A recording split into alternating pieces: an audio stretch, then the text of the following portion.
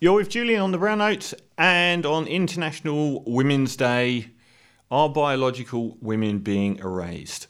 And who better to discuss women's rights than a white, straight Anglo-Saxon male?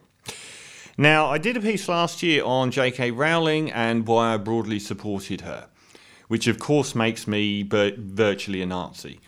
And the idea behind it is, if there's no marginalised or oppressed group other than women that have the ownership of their issue taken from them, routinely and systemically, and no one cares.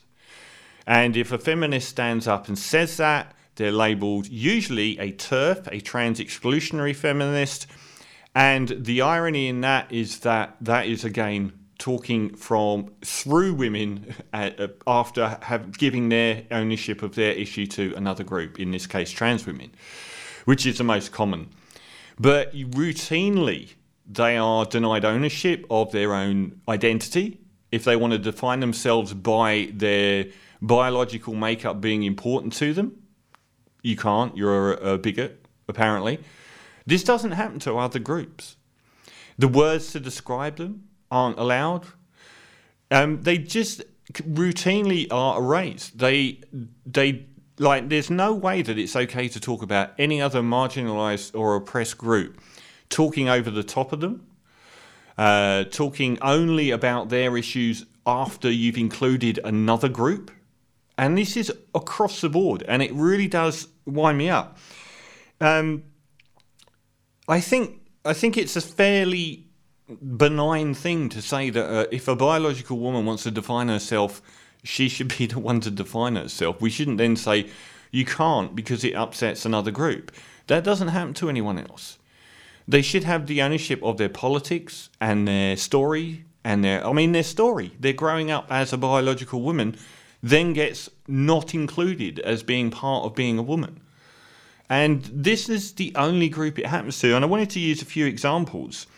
And the interesting thing about it is that the ownership of their own issue and their politics and their story and everything else and the definition of self is often erased by activists in the name of activism to give other groups rights. It's not like the right wing are coming in and being anti-feminist as they are. There's a lot of activists on the left that are doing it to women, and women aren't allowed to say that.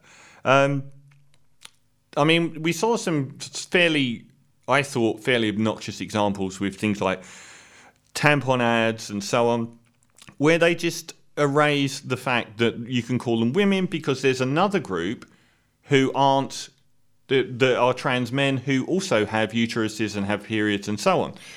And that's fair enough, but what I don't like is erasing the term women. I said during that piece last year, I'm happy to call trans women just women, but I'm not renaming women something else. It's their identity. You don't talk over their identity to give someone else rights. I'm happy for other groups to have their rights as long as it doesn't impinge on another group's rights. And I'm going to be covering the issue of trans sports, but not from this angle, in a little bit. But a few examples of how this happens routinely. In Sydney, a couple of weeks ago, the University of the ANU, which I think is in Australian National University in Canberra, I think it is, wanted to replace a lot of gender-specific language. Now, when it comes to rights, I'm happy for words to become included, but I don't like erasing words that are used specifically to define biological women. So we've had the suggestion that we stop using words like mother and use words like gestational parent. Stop using breastfeeding and use chest feeding. Now, this one also included father as well, but it seems that the overwhelming amount of these names that they wanted changed were to do with women and the fact that trans men or trans women aren't inclusive in this language. But you're talking over the top of the largest group on earth, numerically, to give rights to others who are in a very small group, a very marginalised and oppressed group, but a much smaller group. And I don't think that it's right to be able to talk over the top of women as routinely as we do. And I thought a really interesting one was Twitch, which is a gamers streaming service. Now, this is an example of what I'm talking about. They introduced, to replace the word women spelt with WOMXN. So that was defined to be a gender-neutral term for women because that would be inclusive of trans women, for trans women. And then there was an outcry about it by trans women saying that they were just women and that was exclusatory to them to say that they were different to normal women. You'll notice at no point in this argument, either in the instigation of the word women with an X and the removal of it, were women ever involved, biological women. No one has heard from this mysterious species. You know, it was introduced because of trans women and trans women didn't like it, so it was taken away. I haven't seen a quote from a woman on this issue, which is the usual case. And another recent one I saw was Space Jam, the 1990s animated movie about basketball.